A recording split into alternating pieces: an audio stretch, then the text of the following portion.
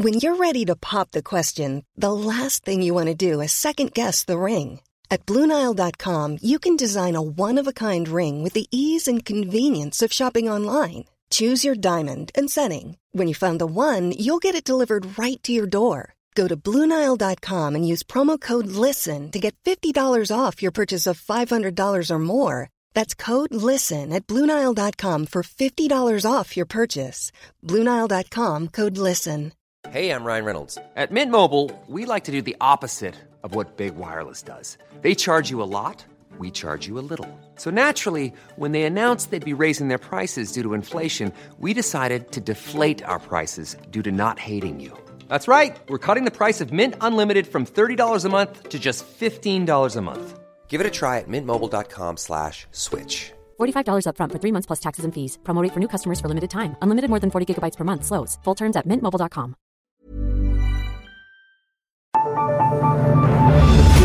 The Michael Reade Show podcast. Tune in weekdays from 9 on LMFM. To contact us, email now, michael@lmfm.ie. Tuesday morning, the 21st of November. Good morning, with much debate and discussion from now till 11 a.m. This is Michael Reade on LMFM. There is hope this morning that fighting in Gaza could actually stop, and stop for up to 5 days, so that vital aid could reach what the United Nations now calls hell on earth. The 5-day pause would be in return for the release of Israeli hostages, including 9-year-old Emily Hand. Israel has not yet committed to a deal, and Hamas says a truce is close. In that moment, I was just thrown back into the nightmare. And believe me, it's a nightmare. If you all have families and kids, just imagine one day one of them's gone. Just gone. You don't know where she is. You don't know what suffering she's going. Whether she's been fed, watered, if she has a place to go, toilet even. She probably doesn't even have a toothbrush or a toothpaste. The basics of life, the simple basics of life. Food, water, hygiene.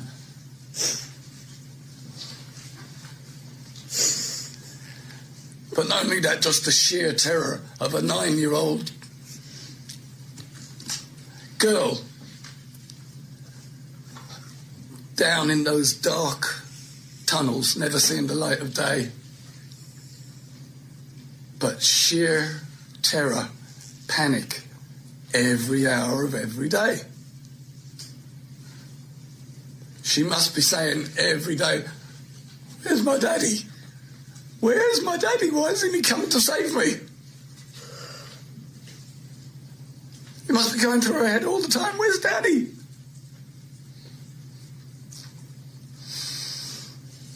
And that's what I'm living through. That's what we're all living through. It's a nightmare, an absolute nightmare. We pray that we get them back. I pray I'll get Emily back. I don't know what condition she's going to be in, but she's going to be broken, very broken, mentally and physically. And we will have to fix that.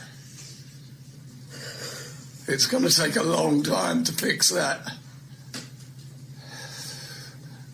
But that's what we've got to do, and we will do it, no matter how long it takes. Tom Hand, Emily Hand's father, speaking yesterday. Emotional and indeed dramatic stuff, and very hard not to be moved listening to what Tom Hand has to say about the ordeal he and his family are going through at the moment. Let's speak now to the Ain2 leader and founder, Patrick O'Bean, a TD for Meath West, who's on the line with us. And I suppose we're 7 weeks into this war, Patrick O'Bean. Today we're looking at the prospect of a 5-day truce and indeed the release of hostages. As things go in this conflict, this is a pretty good day, isn't it? Yeah, any news on hostages being released is most welcome. It must be absolutely horrific for any family member to go through this last number of weeks. knowing that their loved one is held hostage and not knowing what condition that they're in and not knowing what's happening to them. It's a form of torture that I couldn't imagine happening. It's just incredible when you look at the carnage that's happening on the streets of Gaza on a daily basis. The death toll now is over 13,000 people. 5,500 of those are children. 3,500 are women. And if you look at the level of injuries that's happening, it's estimated that there are 30,000 people who've been significantly injured in the conflict so far there. And we forget about the rest of the damage that's being done to the area. There's 6,000 people missing currently in the region, and they reckon that there are thousands of homes that have been just completely flattened. 43,000 housing units completely disappeared. 25 hospitals no longer in use because of the attacks. 52 health centres gone out of use. And ambulances have been targeted. And in my view, there's no doubt that these attacks on civilian locations, they're war crimes, and they're absolutely wrong. They need to be pushed back in the strongest possible fashion by the international community. And not only there's a humanitarian cost to this, but in my view, Israel is having the effect of radicalizing potentially another generation of Palestinians against their own state. So there's no logic in terms of Israel's security in the future on this. And it is impossible not to be moved listening to Tom Hand talking about his little girl, Emily, and the torture that he and his family have been feeling since she was taken captive by Hamas. But I suppose that's a story that's repeated 5,500 times over, as you say, by the families of all of the Palestinian children who have been killed over the course of the last 7 weeks, let alone those who are injured or missing at this stage.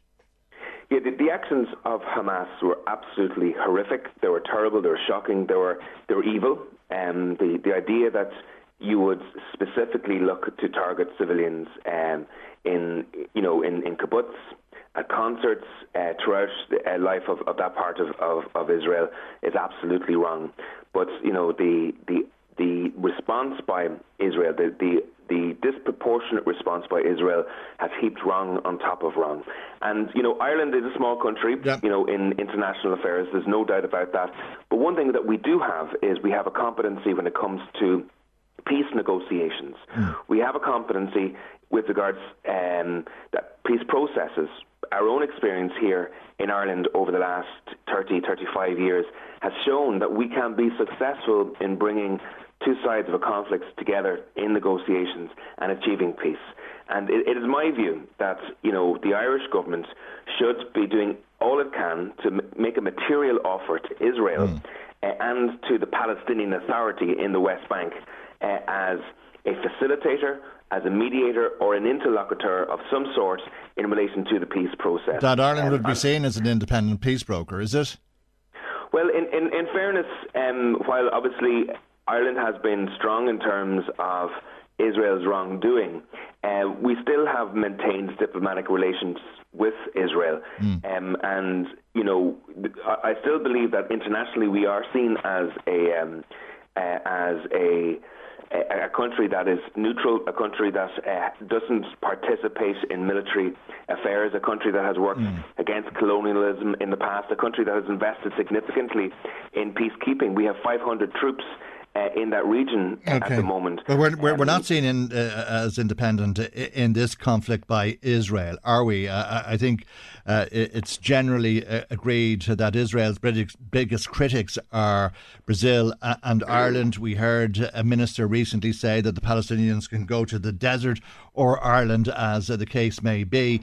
And if there is any hope of Ireland being seen as independent, I don't think Peadar Tóibín or Aontú fed into that, did they? Given that you were calling for the expulsion of the ambassador. Well, first of all, we weren't calling for the expulsion of the ambassador.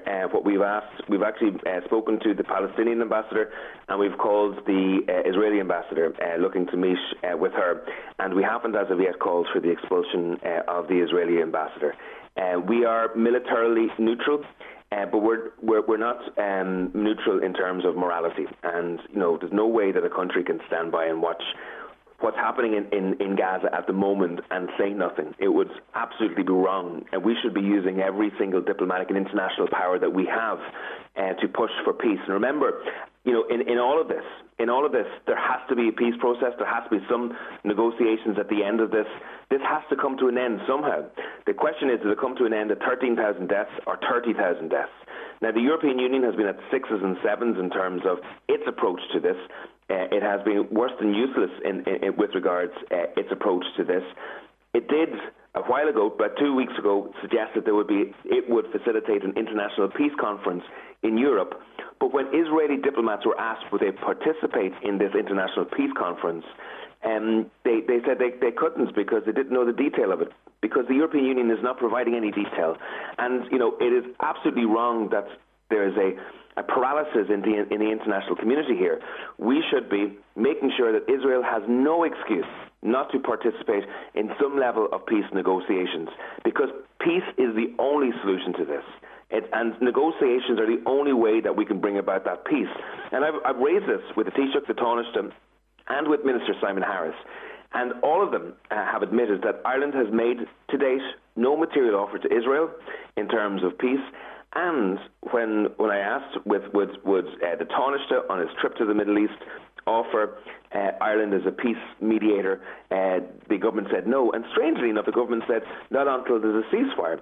But we know that actually peace processes have to start before there's a ceasefire to bring about a ceasefire.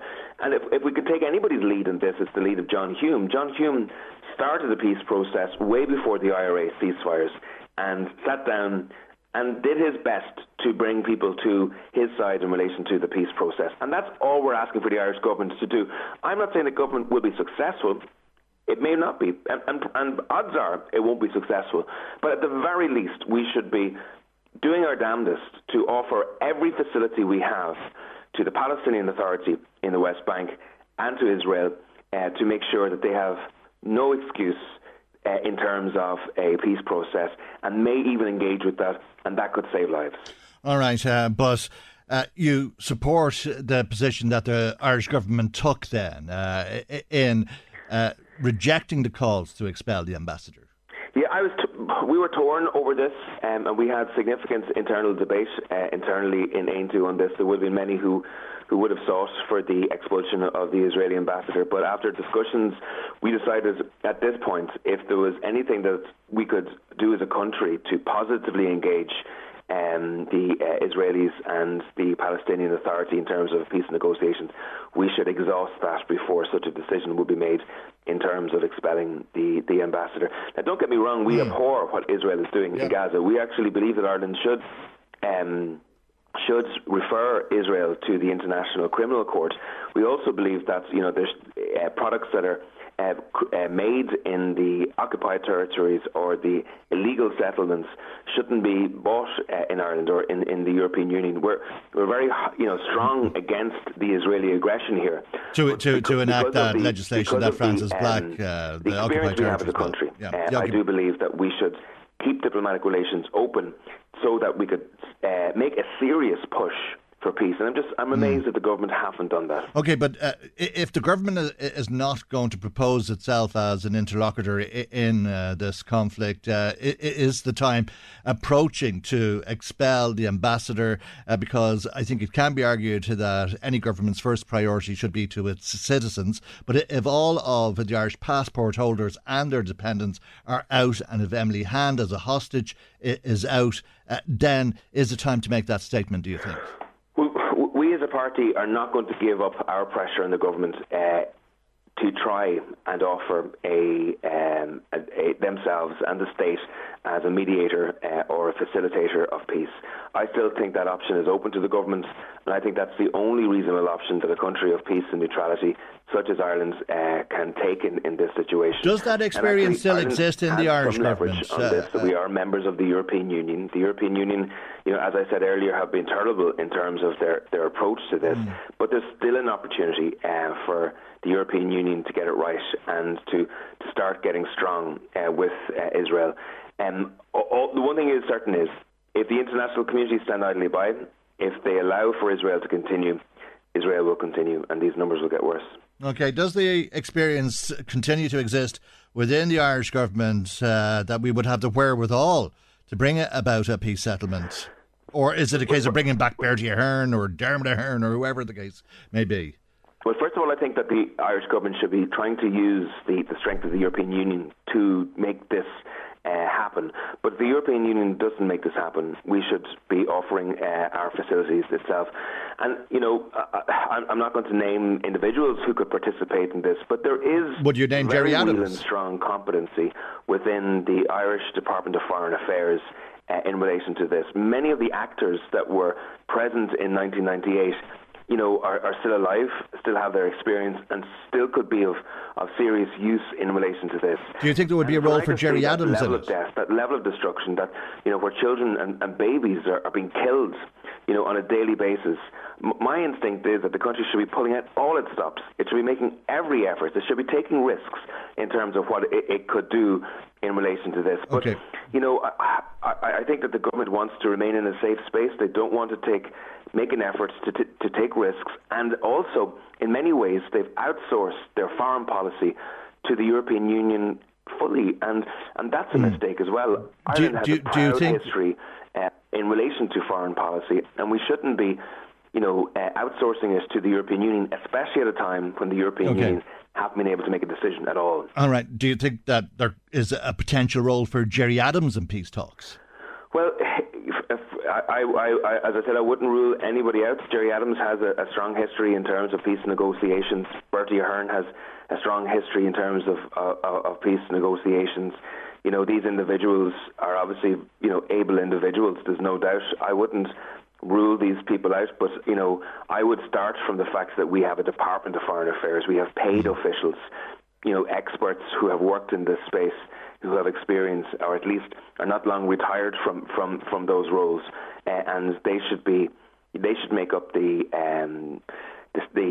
team that at least goes to Israel and sets out a very clear process in which Israel and the Palestinian Authority can participate in, which would start them on the road to some types of negotiations. And I've no doubt if Ireland took that step, actually that we would awaken the international community into doing similar. And maybe this could become an international or a UN approach.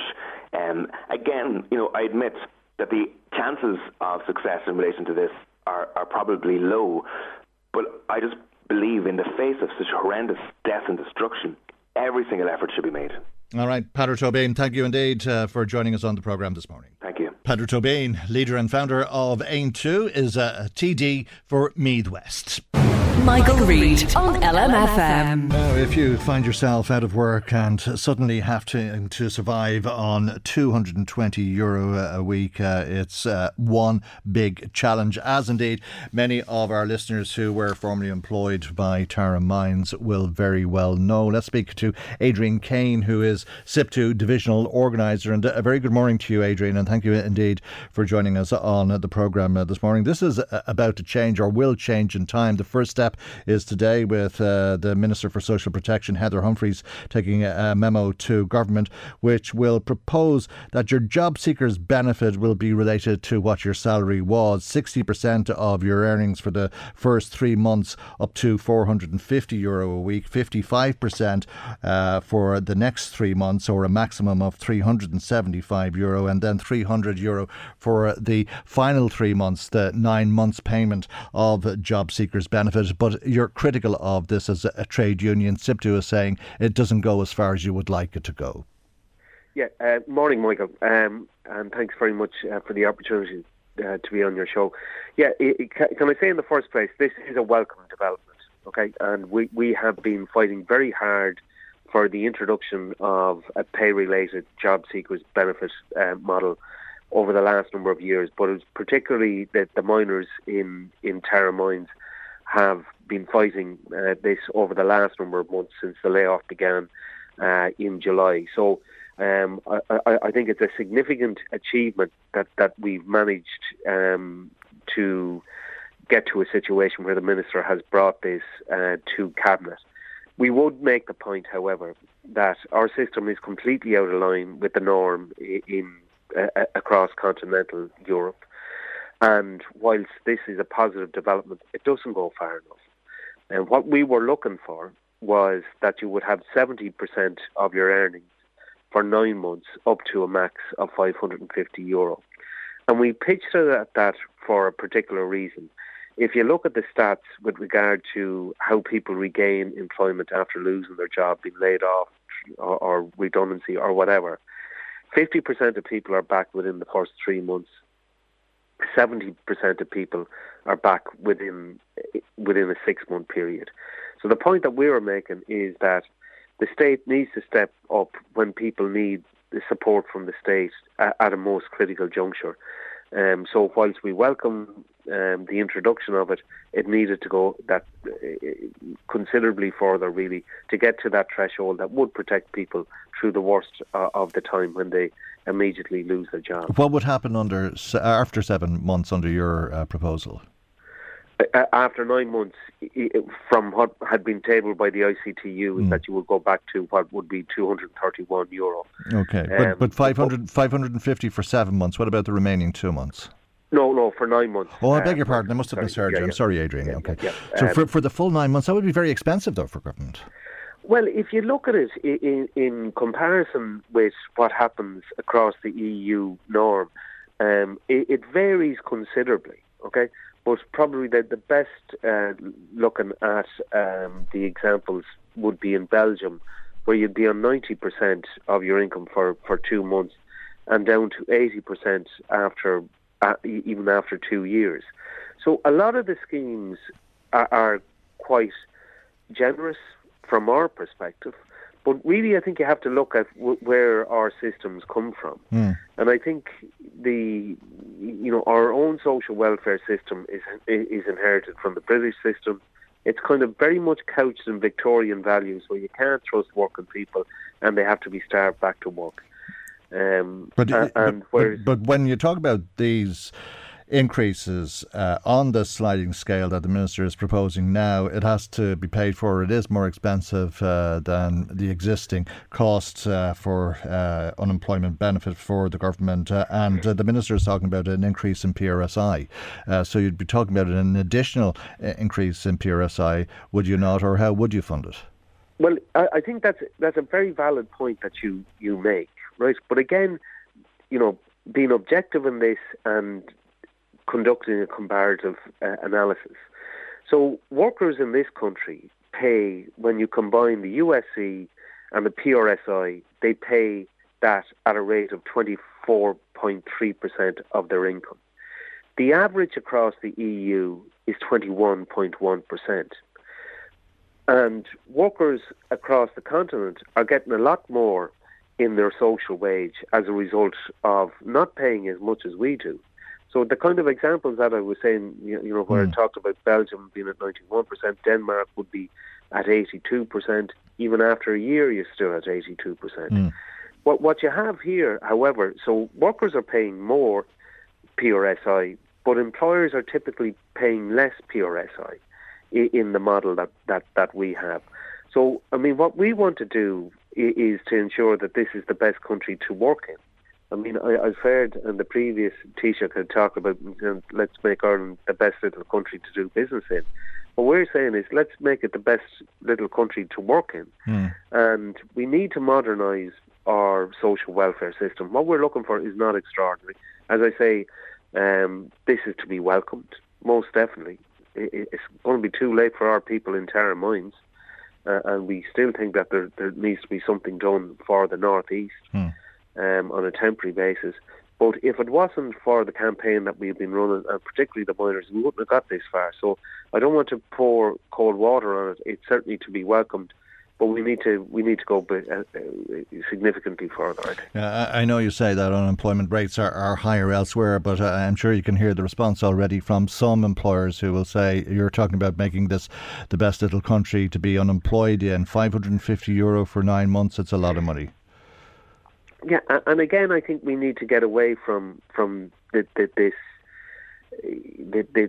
viewing people who are on welfare sheets, etc. I mean, the stats just don't bear that up. When I talk about that, people who lose their job, 50% of them are back in work within 3 months, 70% within 6 months, and people need to be protected. if they lose their job. That's all that this is about. Okay. I take it from what you just said about Tara Mines that there's no hope of the mine reopening before Christmas. I would think that that's a near impossibility at this stage. There are a number of things, and we would have had a meeting with shop stewards last week, and we're in a difficult impasse with the company. There are three things really in the mix from where we see it. We have to have some sort of conclusion of looking at productivity, labour efficiencies. That's one part of it. There has to be some negotiation around redundancy, and there has to be a matrix developed that allows us to see a clear date of when it's open again. And those three things need to move forward together. That hasn't happened. And I think we've reached a kind of difficult space with our engagement with the company to date. But they're the three key issues, and they all have to move forward simultaneously. Are there time limits in law that define what being temporarily laid off means? Well, again, there is probably a better way to answer that question is that you can be made redundant after a period of time. But the issue then is with regard to the terms of that redundancy. So you can affect your own redundancy if an employer hasn't been able to offer you work within a 13-week period. And there's a few caveats to that as well. But you're talking about statutory redundancy. It would only be statutory redundancy, whereas we would have had previously a collectively negotiated redundancy package with the company. So there's a big difficulties with that. But and we have the difficulty then of people can't get a job with another employer and say, "Well, you're going to be back. You're going to be leaving me within the next year." Once the mine reopens, you're gone. Yeah. So people are in this limbo, and it's getting worse. It's coming up to Christmas. The town of Navan, the northeast, is suffering in terms of collapse of income and all the rest of it. And we don't have sight of a date of return. And I think it's getting really, really critical at this stage in terms of trying to move and everybody moving together. And government has a role to play. I've always said that in terms of us trying to get the mine back open at the earliest possible date. Okay. And is the government fulfilling that role? I think the government has done a lot of talking. And I think it needs to do much more in terms of being very, very specific of what sort of package it will put on the table. It has talked in the round, and we have engaged with government as well, and well-meaning talk and all this, etc., isn't going to get the mine open, and they need to be putting concrete offers on the table in terms of energy costs, in terms of royalties, to ensure that it puts us in the best position to get the mine open as early as possible.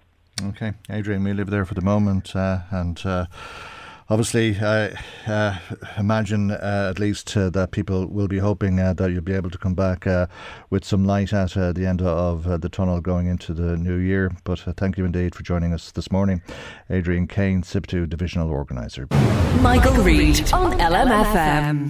The Health and Safety Authority is encouraging farmers over the course of this week to think about and consider their health and well-being. Let's speak to Pat Griffin, who is the Senior Agriculture Inspector with the HSA. Good morning to you, Pat, and thank you indeed for joining us on the programme this morning. You say farmers are at a higher risk of certain health and wellness conditions. I suppose things that we're all at risk of, whether it's heart disease, stroke, back pain or stress. But are they at a higher risk, do you think, because of you say it's because of the nature of their work, but do you think that that's to do with how busy they are and that they don't have the time to step back, think about their health and well-being and seek treatment if they feel that there's a problem? Yeah, well, we've been doing quite an amount of research along with Teagasc as our partners in research in relation to farmer health and well-being. And we have found that no matter what you consider, farmers have a far worse health profile than the average person in the country. So they have a much, much worse health profile in relation to cardiovascular health. They have many, many risk factors. They're more prone to stroke. They've also got issues around musculoskeletal injury from the type of work they do. And we find that their diet and exercise is very, very poor. And many farmers would think they are living a very healthy lifestyle. But it's not true. They use machinery all the time. They take very, very little time away from the farm. And we're trying to encourage them through this inspection campaign to think about their health profile for a bit and change one thing at least to try to improve their health. Their overall health. Right. Do we know anything about life expectancy? Is it any different to the rest of the population? No, we don't have research on that, although if you think about the number of fatalities that we have in agriculture is quite high, and the amount of injury that they suffer. Every year we see that there's about 4,500 serious injuries with farmers, and half of those would be hospitalised. So that has to have an impact on your overall health and life expectancy, I would be sure. So if they have far worse, risk of stroke and cardiovascular health, I'm sure that has an impact on life expectancy of farmers. I'm sure it does, and could lead to some of these other accidents that are fatal. As you say, there's always a number of fatalities on farms over the course of any given year. Yeah, absolutely. The other issue that we want farmers to start to focus on would be, and I know it's probably not the right time of year to be talking about it, but cancers. But cancers can be caused by several factors, between chemical use, exposure to the sun, and even stress. And we would like farmers to think about their stress profile. Are they getting a good night's sleep? Are they worried or anxious about things all the time? And this is what our inspectors will be looking at when they go out on the visits this week. So we have inspectors out this week. They'll be talking to farmers, asking them how are things going, how are they feeling, and they'll be doing a survey. And we're trying to get an impression of where farmers are at the moment and what stress levels they're under. We'd like to encourage farmers to take some time away from the farm. If you spend all your time in a location where you have lots of challenges that you face all the time and you're under pressure all the time, you don't get a break. So we encourage farmers to take up a hobby, get involved in the community, get away from the farm at least once a week, and connect with other people, and that will reduce their stress levels. Absolutely. So we're talking about overall health, both physical health and mental health. The old adage of all work and no play. You will be on farms carrying out inspections and surveying farmers and checking in with them, if you like. Will you also be looking to see if farmers are compliant with new regulations to do with all-terrain vehicles and quad bikes, and now that it's mandatory to wear a helmet using these vehicles?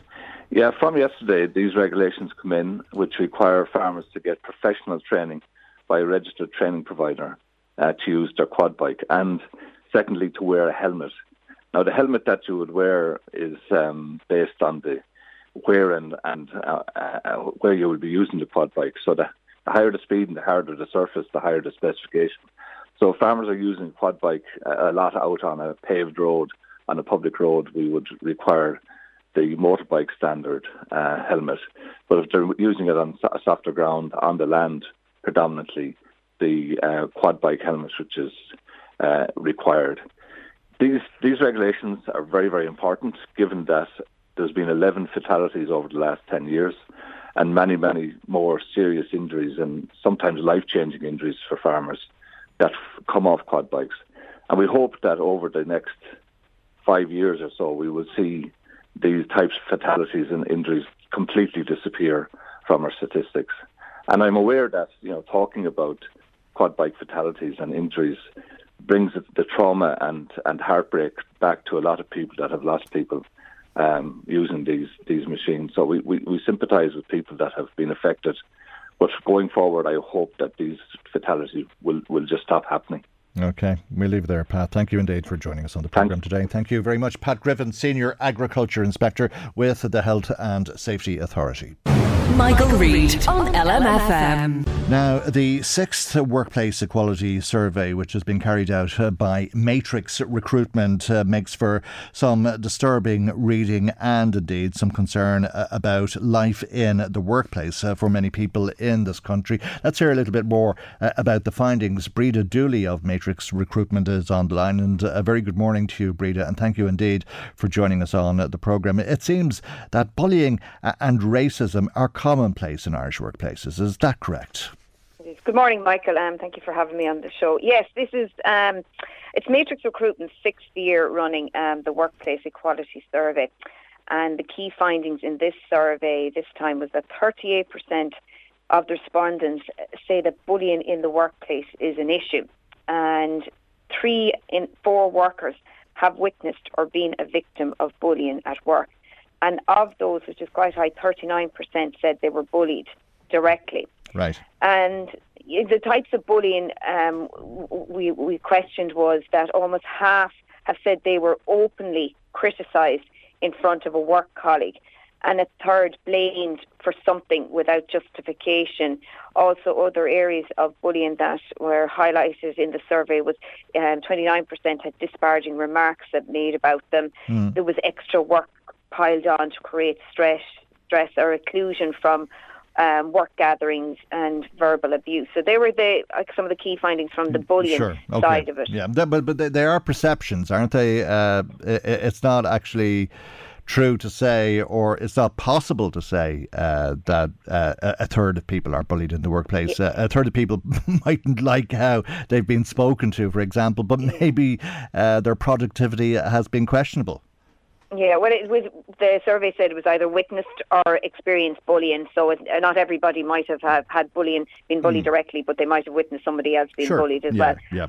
And I suppose what we are aware of now is that people are a lot more kind of clued in or more educated around what constitutes bullying. So they're educated a lot more around bullying. Okay, can you give us some insight into what constitutes bullying? Well, bullying is, as I say, it can be a disparaging remark. It can be extra work piled on to create stress, being openly criticised in front of a colleague, or verbal abuse. So it comes in many, many forms, and half the respondents said that they had been physically, had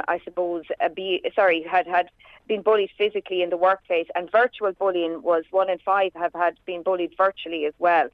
So our advice, if you are experiencing bullying or harassment, go to your manager, go to your HR, HR department, and explain what's happening to you. And employers have an onus to ensure that their staff is protected against workplace bullying. Yeah, and perception is reality. If you perceive that you're being bullied, then whether it is an actual fact bullying or not, as far as you're concerned, you're being bullied, and that can have a detrimental impact on your mental health. And it is good to seek some guidance, advice, mediation, as the case may be.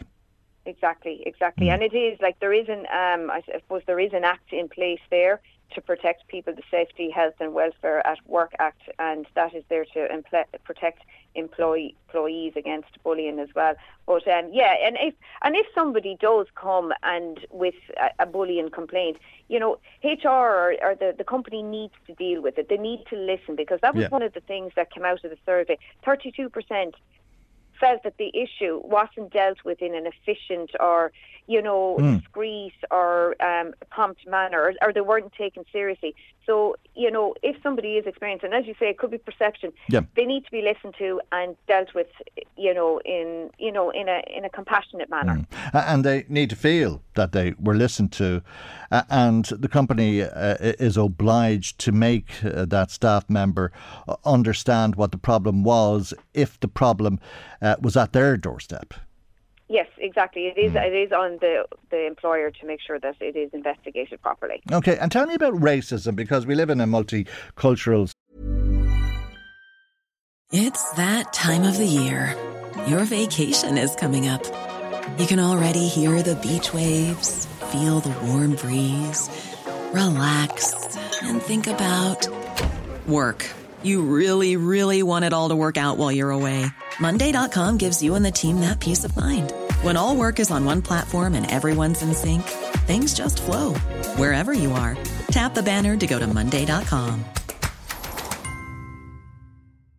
This Mother's Day, celebrate the extraordinary women in your life with a heartfelt gift from Blue Nile. Whether it's for your mom, a mother figure, or yourself as a mom, find that perfect piece to express your love and appreciation. Explore Blue Nile's exquisite pearls and mesmerizing gemstones that she's sure to love. Enjoy fast shipping options like guaranteed free shipping and returns. Make this Mother's Day unforgettable with a piece from Blue Nile. Right now, get up to 50% off at BlueNile.com. That's BlueNile.com. Hey, I'm Ryan Reynolds. At Mint Mobile, we like to do the opposite of what Big Wireless does. They charge you a lot, we charge you a little. So naturally, when they announced they'd be raising their prices due to inflation, we decided to deflate our prices due to not hating you. That's right. We're cutting the price of Mint Unlimited from $30 a month to just $15 a month. Give it a try at mintmobile.com/switch. $45 up front for 3 months plus taxes and fees. Promo rate for new customers for limited time. Unlimited more than 40 gigabytes per month. Slows full terms at mintmobile.com. Society and the workplace is no different. It seems to be pretty prevalent within the workplace. Yeah, racism comes up every year in our survey, and almost 2/3 of employees in Ireland believe racism is a problem in the workplace. It's slightly down from last year. It was 63%, but it's still an issue in the workplace. And I suppose we were kind of asked the question around, from the surveys, what's their kind of view on employers and what they should be doing. So the respondents said that some of the employers do advocate for diversity, equality and inclusion in their workplace, and they believe that employers have a responsibility to their staff to offer training on the issues. And only 63% said that they were given proper training in this area. So there is a little bit of, a gap between intent and action. So employers have to make sure that, okay, you have the company policies and procedures in place. That's great.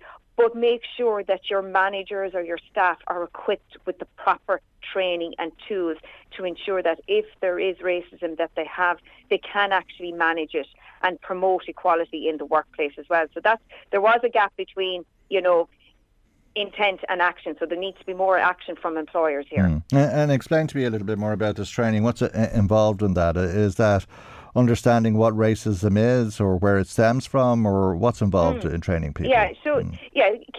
Have proper communication about what racism is. Ensure that there's anti-racism in your value and training actions, and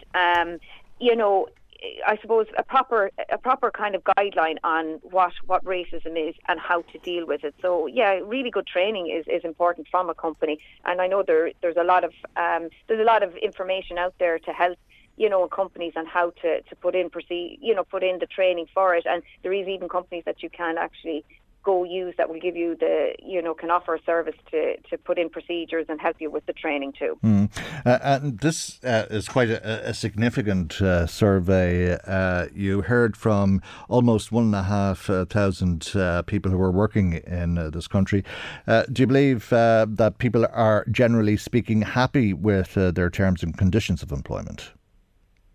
Well, I suppose we didn't delve that much into it, but I do believe, that it is actually improving, as we're seeing from the years that we are doing this survey, that things are getting a little bit better, and that employers are, because I suppose of the different laws and acts are coming into place, and they are putting in really good procedures to stamp out, any kind of inequality in the workplace. There is still a couple of good gaps there that are still there, like on, I suppose, on maybe women still seen as the homemaker, and they're not getting the same promotional opportunities. We're still seeing racism as a big issue coming into the workplace as well. So we still have a lot to do, but it is, I will say, from the 6 years we're doing, it is getting better. Okay, very good. We leave it there, Reade. Thank you for joining us on the programme today. Reade Dooley of Matrix Recruitment. Now, let me bring you some of the comments coming to us. I'll start with an email today from David Kearney, which was copied to us but written to Peter Fitzpatrick, Independent TD for Louth and Eastmeath, after his interview on this programme yesterday. And David, in his correspondence to Peter Fitzpatrick, says, I find your illogical defence of the ambassador of an undemocratic, apartheid, genocidal Israel and over-the-top praise of Micheál Martin's sickening opportunistic visit to the Palestinian-occupied territories to rub shoulders with Israeli war criminals very disturbing. When did diplomacy ever work with Israel? They stopped listening to the UN and the world decades ago. What is your stubborn stance going to achieve? Look where we are. We are in the middle of the Israeli indiscriminate massacre of millions of innocent people because of people like you harping on about diplomacy to allow Israel continue to commit war crimes with impunity. Netanyahu and his lackeys must be imprisoned. His bragging about how easily he can manipulate US presidents and the world is contemptible, and it sadly looks like he has you in his corner too. You don't deserve a seat in government of a democratic country when you support this evil Netanyahu apartheid regime, and your ridiculous praise for our tarnished supporting it will hopefully fall flat and see you and Fianna Fáil lose all seats in any future governance in this country.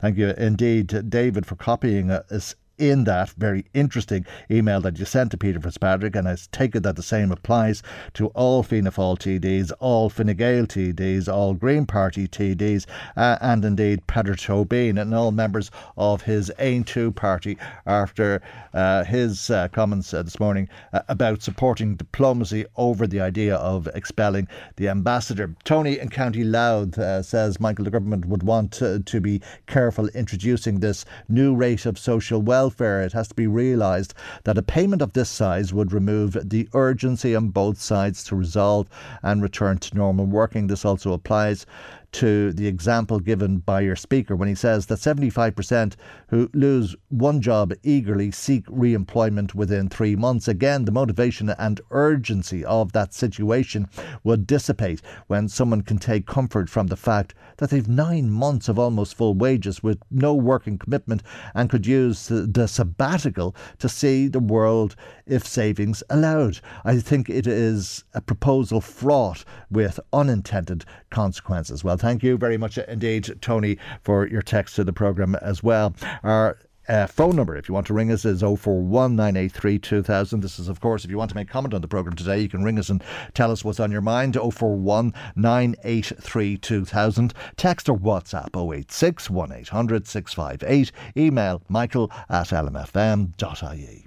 Michael Reade on LMFM. The Electoral Commission has recommended that Ireland's additional and 14th MEP would be allocated to the Midlands North West constituency. You've probably been hearing this news, but it means that we would have a 5th MEP, an extra, going from 4 to 5 in this constituency. It's a massive constituency. The recommendation is that each constituency should have between 3 and 5 MEPs, and in order for the Midlands North West constituency to go from 4 to 5 MEPs, the Commission has recommended that the constituency would be made all the bigger with the addition of Laois Offaly.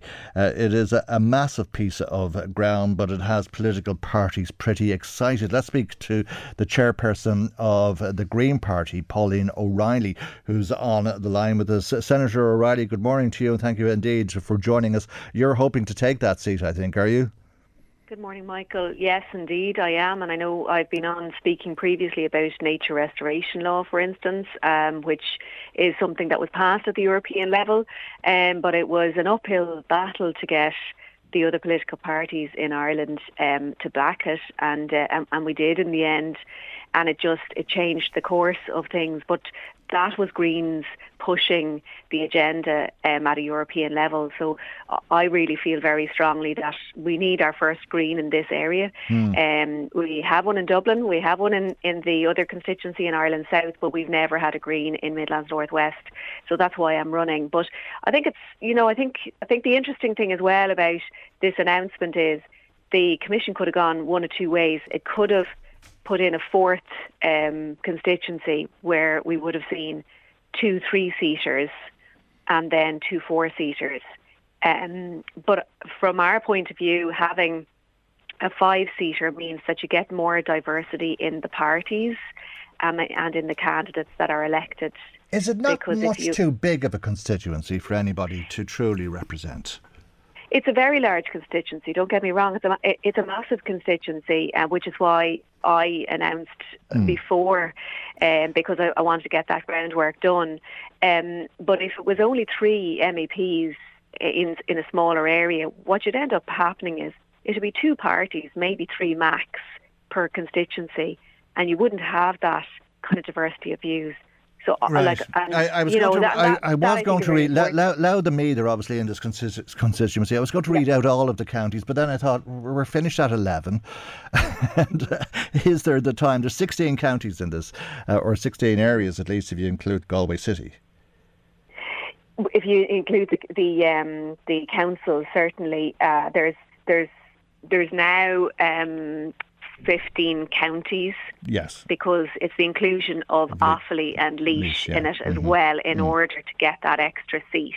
And there's no doubt that it's large. But I mean, if you look at some other European countries, they don't have any constituencies. They just have, the whole country and the MEPs for that whole country. Okay, so here it does give you an opportunity to at least represent a somewhat smaller area than an entire country. Okay, we're 6 months out from voting on European elections and local elections for that matter, but it's quite possible, isn't it, that the EU nature restoration law is going to be one of the main topics because farmers believe that they won the argument and now they believe that perhaps they've lost the fight or some of the fight and that the wool has been pulled over their eyes because of re-wetting, which has somehow come back into the final draft of the legislation.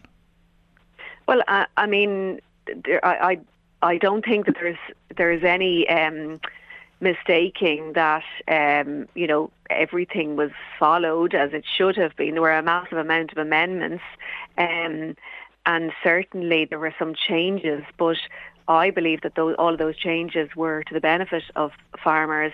And some of the words that I suppose people were worried about, some elements, and it's just given greater clarity, even though I don't believe there's anything to be worried about, quite frankly. I think that it's the opposite, that the wool was pulled over people's eyes because of politicking, that somehow there was something to fear. Okay. I mean, Ireland is actually globally well recognised for having really good agri-environmental schemes that farmers sign up to in their droves.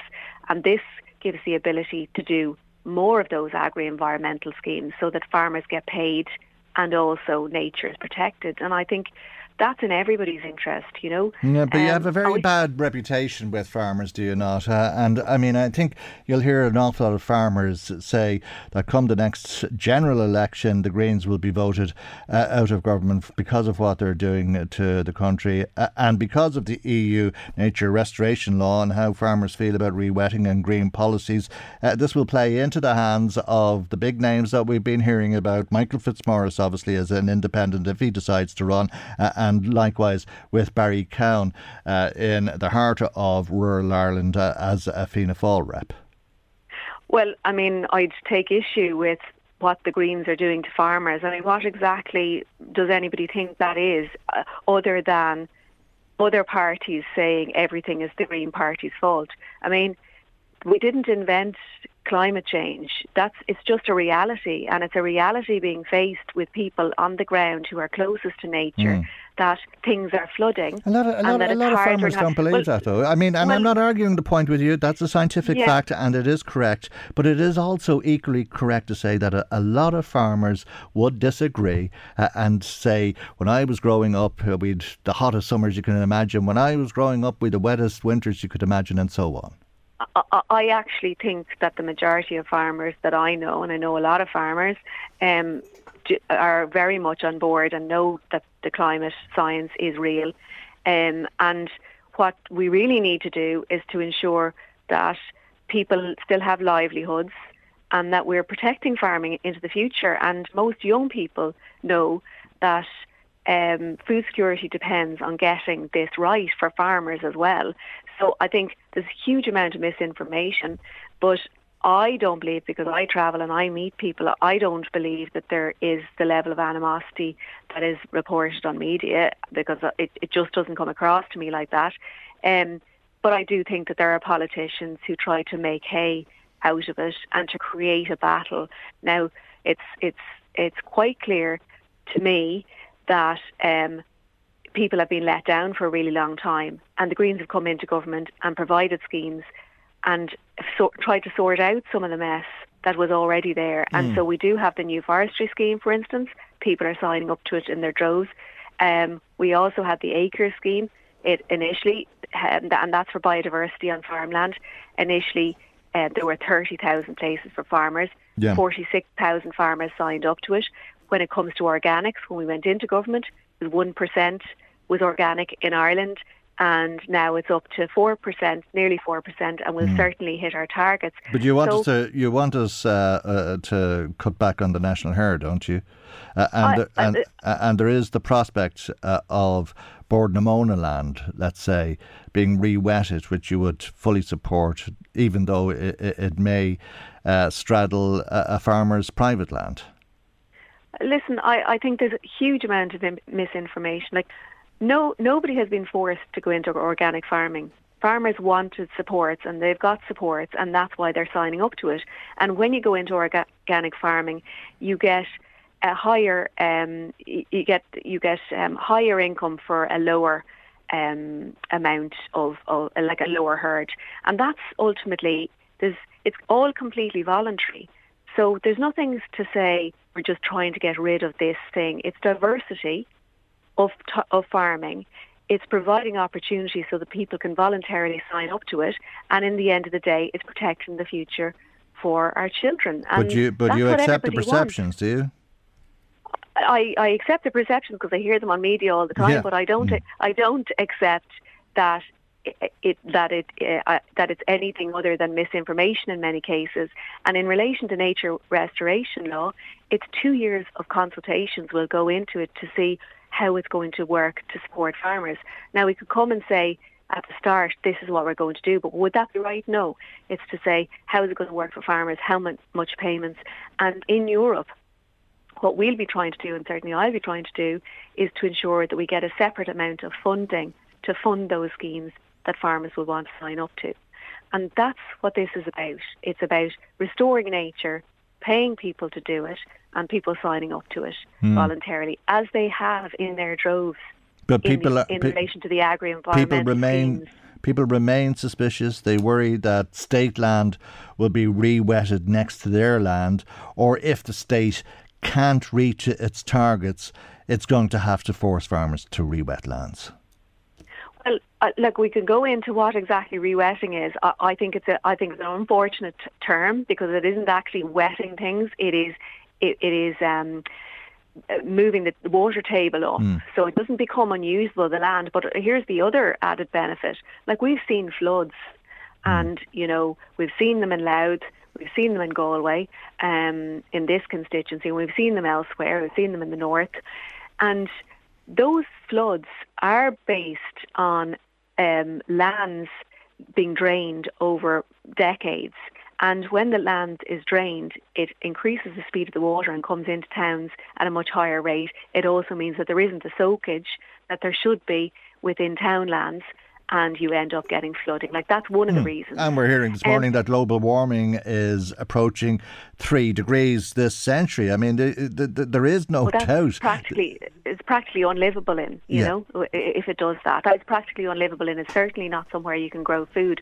So people, that I know this is a reality. They're anxious about it. They're obviously anxious about their incomes, and it's absolutely not in my interests to make farmers suffer. Like, why would I want to do that as a human being? It's about trying to come up with solutions that and farmers have been failed in the past, and I don't believe that that's right, and that's why. That's why you go into politics, is to do the right thing. But whether you're punishing farmers or not, it seems as though you've managed to alienate farmers as a political party. The Green Party is not liked to a large degree by people in farming because of a perception that you're anti-farmers, you're anti-agriculture, you're anti-farming. Well, as all of the things that I've just pointed out are, they're facts. But you've got to win. You've got to win that argument, don't you? Well, and that's why I'm speaking about it. But if people just keep repeating, people don't like you, people don't like you.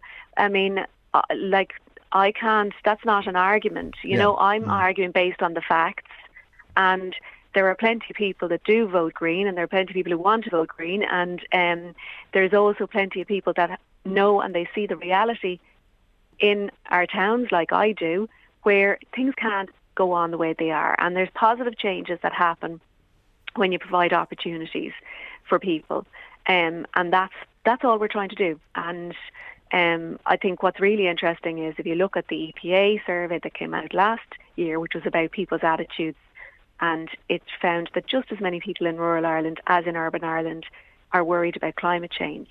So what we can either do is say, let's do nothing and let's keep worrying and let's see our lands flooding, or we can do something which is about trying at a European level to get more funding for Ireland for these schemes, and to restore nature so that we're having, natural methods of preventing this flooding, and we're bringing back nature. And I think that the majority of people want that, and they don't want to just ignore the problem. And of course it's going to create anxiety, but if anybody thinks that, the Green Party invented climate change, I think, they just need a reality check, because it's happening regardless. So I would think that a lot of people want people who have solutions and people who are hardworking and people who are honest, and that's what I am.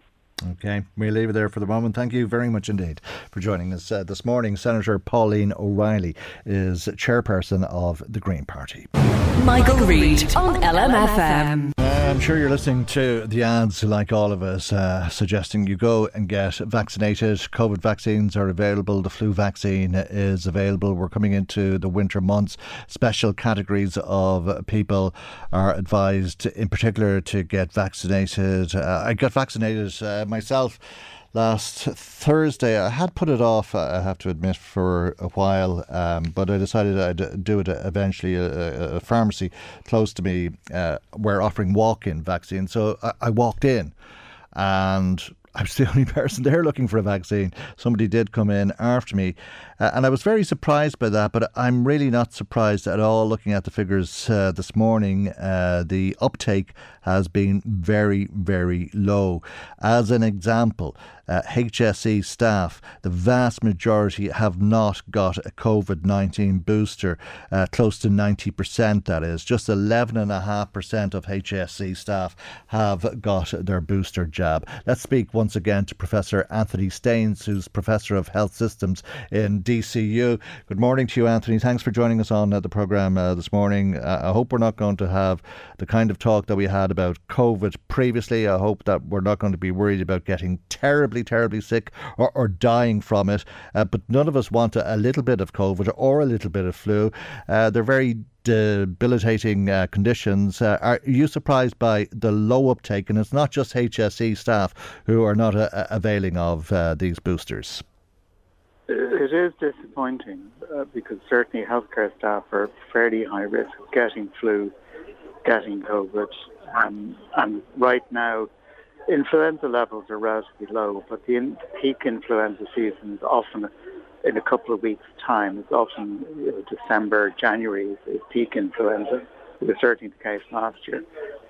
COVID is running at fairly high levels. There's around 500 cases reported last week, and there's a huge outbreak of what they call RSV, respiratory syncytial virus, which is mostly affects babies and small children. And there were about 450 cases last week, and the children's hospitals are telling us that they're full to the brim. And the adult hospitals are busy with COVID, with flu, and these are they're not completely preventable, but we can certainly reduce the number of cases substantially. And every year people will die from flu. They will, yes. Yeah. And you hear then, on the other hand, people say, I've the flu. And you can automatically say you don't, because you're standing in front of me going about your business. You just are not able to function like that when you have the flu. It really is a serious thing to catch, isn't it? It's a nasty, nasty condition. It'll floor you for a week. There's a fairly high rate of, long drawn-out symptoms which can last for months and occasionally much longer. Not as much as is the case with COVID, fortunately. But flu is not a disease to be taken lightly, and every year a significant number of people will die from influenza, and that's what we're trying to stop. Okay. So that's why we need to vaccinate healthcare staff particularly, because they're at risk themselves, but they're also at risk of spreading it to very vulnerable people. There's a lot of people in hospitals who are at pretty high risk if they're unfortunate enough to get flu. And the vaccine is something effective we can do. There's a lot of work on cleaning air as well, which is, perhaps not as it should be. But the vaccines are here, the vaccines are available. And candidly, the uptake is quite disappointing. I'm a bit shocked by those figures. Well, yes, and let's talk about those figures, because we learned a lot about the way these viruses work because of COVID, and how people with underlying illnesses and in older age groups are more vulnerable. And the figures that we're looking at today say that 18% of people aged between 50 and 69 have got a COVID-19 booster.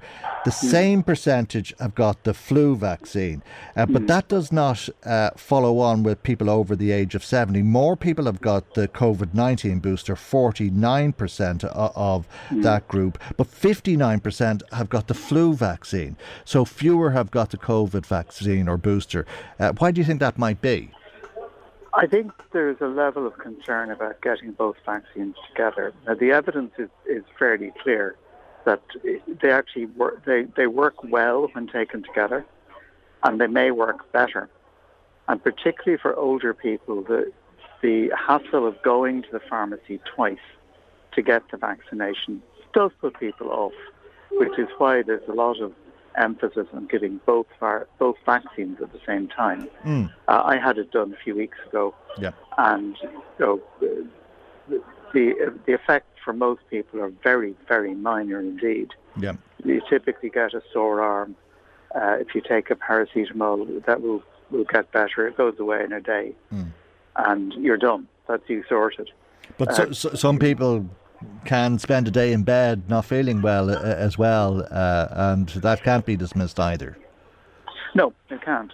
People react differently to the vaccines, but to be honest with you, the evidence is that the more severe vaccine side effects are like the effect of the actual disease, but not nearly as bad and not nearly as common. Okay. And, in a situation where flu is spreading widely, COVID is spreading widely, you have a fairly high chance of getting it. And in that situation, it's absolutely worth getting vaccinated. Right. Well, that's why I got the vaccine, so as not to get it. As I said at the outset, I got both vaccines last Thursday. You got your vaccines, Professor Staines, a couple of weeks ago. But does that mean that we're immune? Because one of the things we heard an awful lot about during the COVID years was herd immunity. If so few people are getting vaccinated, are we still vulnerable? Okay, so the biology of COVID and the biology of flu are such that we don't develop herd immunity to either. We develop a fair degree of protection from the worst effects. So what vaccination does brilliantly is reduces the death rate from both diseases, particularly from COVID. It reduces substantially the risk that you will get into hospital and get seriously sick. And there is now fairly good evidence that COVID vaccines reduce the risk of long COVID. And that's taken a while to become apparent, but it is apparent. It does probably reduce the risk of infection somewhat, but it doesn't protect against infection. Not like the measles vaccine, the mumps vaccine you got as a child. They protect against infection in the case of measles for your whole life. In the case of mumps, up into early adult life. But the COVID and flu vaccines are not like that. What they do is they substantially reduce the severity of disease, and they probably reduce the risk of getting disease somewhat. Okay. But they don't stop it. Okay. And that's just biology. Okay. That's the biology of the viruses. And I take it's probably true to say that the majority of people at this stage have not got both vaccines, the COVID-19 booster and the flu vaccine. Would you encourage them to think about that? I'd encourage them to do it. I mean, most people have had 1 or 2 doses of the COVID vaccine at this point in the country. And that does provide useful protection. We don't know for how long, but probably a reasonable length of time against the worst effects, which is great. But this is an opportunity to update your vaccination, to increase your protection, and to bring in your protection against the current version of flu that's doing the rounds. Because flu changes, it doesn't change every year, but many years there are new strains of flu out, and the vaccine is changed to meet the new strains of flu. So we don't really want to have a bad flu season. You know what the hospitals are like now. You've probably seen the INMO trolley watch figures. There's serious problems across the country. We can do without a major flu outbreak in December and January. It would make a big difference. Okay, we'll leave it there. Professor Staines, thank you very much indeed, as always, thank for you very joining much, us. Michael. Always a pleasure to talk to you. Thank you indeed for that invaluable advice. I think that's Professor Anthony Staines, Professor of Health Systems in DCU. Michael Reade on LMFM. Time now, as is usual around this time on a Tuesday, for our weekly visit to the Garda Crime Desk. As usual, there's a number of incidents Garda are investigating locally. Perhaps you can assist with those investigations. Garda Laura Martin of Dundalk Garda Station joins us for the report this week. And good morning to you, and thank you for joining us with this list of incidents to report on this week. We're going to start with a peculiar crime, a very unusual one, at least in the Dundalk area and surrounding areas, where people have broken down on the M52 only to find that their car ends up being stolen. Tell us a little bit more, please. Yeah, good morning, Michael. In recent weeks, members of An Garda Síochána attached to Dundalk and outside stations, Hackballs Cross, received a number of reports of unauthorised takings of mechanically propelled vehicles along the M52 and surrounding areas. It was then further established through inquiries that these vehicles had broken down or were in need of a service and were awaiting tow trucks. It appears that the tow truck that arrived was not a legitimate tow truck. If people in the Dundalk area and surrounding areas are asked to be vigilant when requesting roadside assistance, to ensure that the drivers are legit when the vehicles attend. If in doubt, they should definitely err on the side of caution and contact their local Garda stations to confirm. Okay. A bizarre story, but undoubtedly there's a word of warning in there for many of our listeners as well. We're going to go back almost a month in time to the 23rd of October for the next report, and this is a number of incidents that happened in Kells. I take it this was a well-planned operation. 5 pubs had beer delivered to them early in the morning, and 5 pubs had beer stolen from them shortly after it was delivered. 33 kegs in total. Yeah, Michael, on the morning of the 23rd of October this year, between the hours of 7 a.m. and 7:35 a.m, 33 beer kegs were stolen from outside 5 pubs in Kells. This was shortly after they were delivered. The vehicle appears to be a white high-roof Ford Transit in and around 2012 registration. There were 2 males involved, and the thefts happened on Farrell Street, Back Street, Cannon Street and Cabin Road. If anyone has any information, could they please contact Kells Garda Station on 046 928 0820 or the confidential line, which is 1800 666 111. Next to Dundalk, where Gardaí would be keen to hear from anybody who witnessed a road traffic incident towards the beginning of this month. Yes, Michael. On the 3rd of this month, a 3-vehicle traffic collision occurred on the N52 in the Coes Road in Dundalk. This junction is opposite Dutchie's Fitness. It occurred between the hours of 3 p.m. and 3:15 p.m. Gardaí are appealing for any witnesses which may have dashcam footage or observed the collision occur. Gardaí at Dundalk Garda Station can be contacted on 042 938 8400 or once again the confidential line on 1-800-666-111. And we'll stay in Dundalk, where Gardaí are appealing for information about a vehicle that was set on fire last Wednesday. Yeah, Gardaí in Dundalk are investigating a criminal damage to a vehicle in Dundalk where the vehicle was set on fire on the 15th of the 11th this year at 01:30 hours in the morning. The incident occurred outside the Simon community at Barrack Street. If there are any witnesses or anyone that has CCTV, please contact Dundalk Gardaí on 042 938 8400 or once again the confidential line 1-800-666-111. Okay, next to a charity event and a fundraiser for Special Olympic athletes. Yeah, at Clogherhead Beach on the 2nd of December at 2 p.m. The Polar Plunge event is taking place. You can register online or on the day.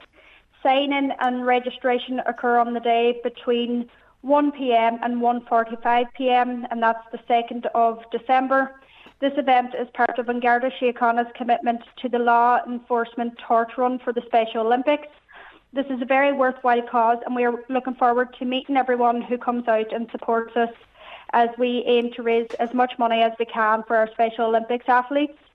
Individual registration is €15 or groups of 5+ are free to register with a minimum fundraising target of €25 per group. Okay, and I'm sure you'll take donations from people who don't take the plunge. Of course, Michael, yes. And just before we go, I'm not sure if Santa's hat was handed in after the light switched on yet.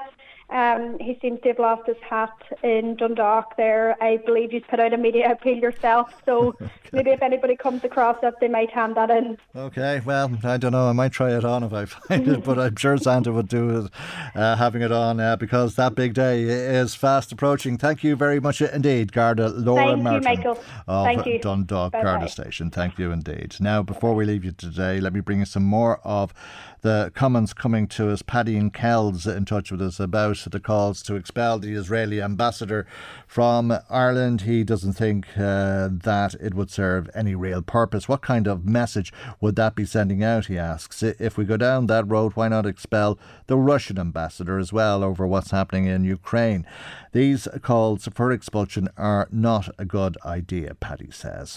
Sam in touch with us about bullying in the workplace, saying he would fully agree that anyone who feels that they're being bullied should report what's happening to HR and ask them to act on their part. Any company worth its salt should have a team of people there to provide support and advice to workers if they are being mistreated or not getting their voices heard. Brian in touch with us about the European elections and the additional MEP for Ireland. He says the constituency that we're in now is too large. It essentially runs from Clogherhead to Clifford. Thank you, Brian, for that. That's a very good way of putting it. From Clogherhead to Clifford. And it's too vast an area for the MEPs to be able to keep on top of all of the issues. He believes it would be much better if it ran on a north-south axis instead of east-west. Thanks very much, as I say, Brian. Somebody else in touch with us about vaccines. I hear Anthony Staines on there talking about COVID vaccines. He's talking a whole load of horse manure, says our caller, who doesn't sign their text but knows much better than the Professor of Health Systems in DCU. Fair play to you. I hope you don't get COVID. The rest of us will be getting a vaccine. It's that same old conversation, isn't it, with the flat earthers that still are out there. Anyway, somebody else says there aren't enough Green Party politicians in the country. They're going to be the party of the present and the future, not just in Ireland but worldwide, says a Green Party supporter, I'm sure. Thank you indeed for that. I'm afraid we've run out of time. We'll try and come to some more comments that we didn't come to on tomorrow's programme. But that's it for today. Maggie Maguire research. Chris Murray was in the control tower. I'm Michael. God willing, we'll see you for our next programme tomorrow morning at 9 a.m. right here on LMFM. Good morning. Bye-bye. The Michael Reade Show podcast. Tune in weekdays from 9 on LMFM. To contact us, email now, michael@lmfm.ie.